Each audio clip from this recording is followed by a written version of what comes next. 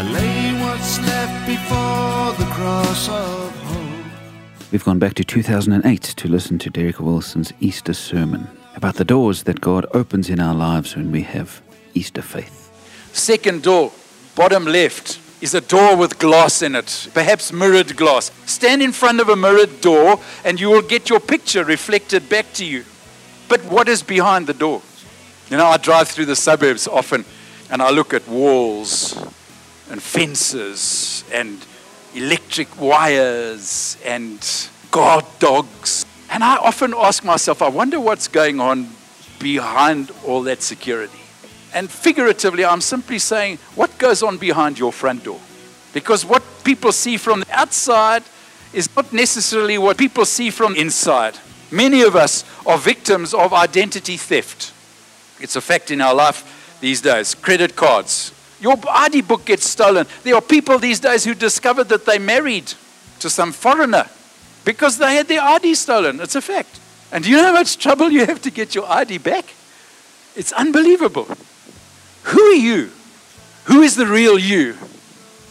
What brokenness do you hide behind the brave, got it all together, calm and collected exterior? What is hidden? What is lurking behind that brave exterior? How has your family, how has your friends, your career turned you into someone you are not? How has the world managed to tell you that you are useless, that you're stupid, that you're ugly, that you're fat?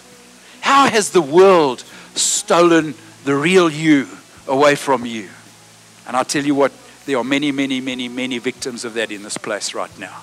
Is the real you locked up behind some mirrored door somewhere, hidden behind a reflection of who you are not?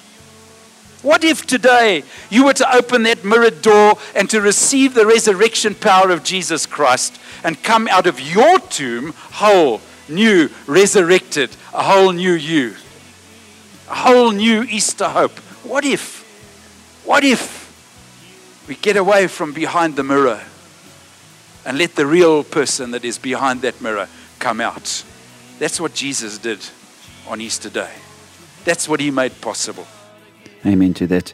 The Easter story means that we can come out of hiding, be ourselves, and find the healing that Jesus offers. Friends, will you do that today? I pray you will, and that you will find the love of Jesus there for you to bring you the transformation you need.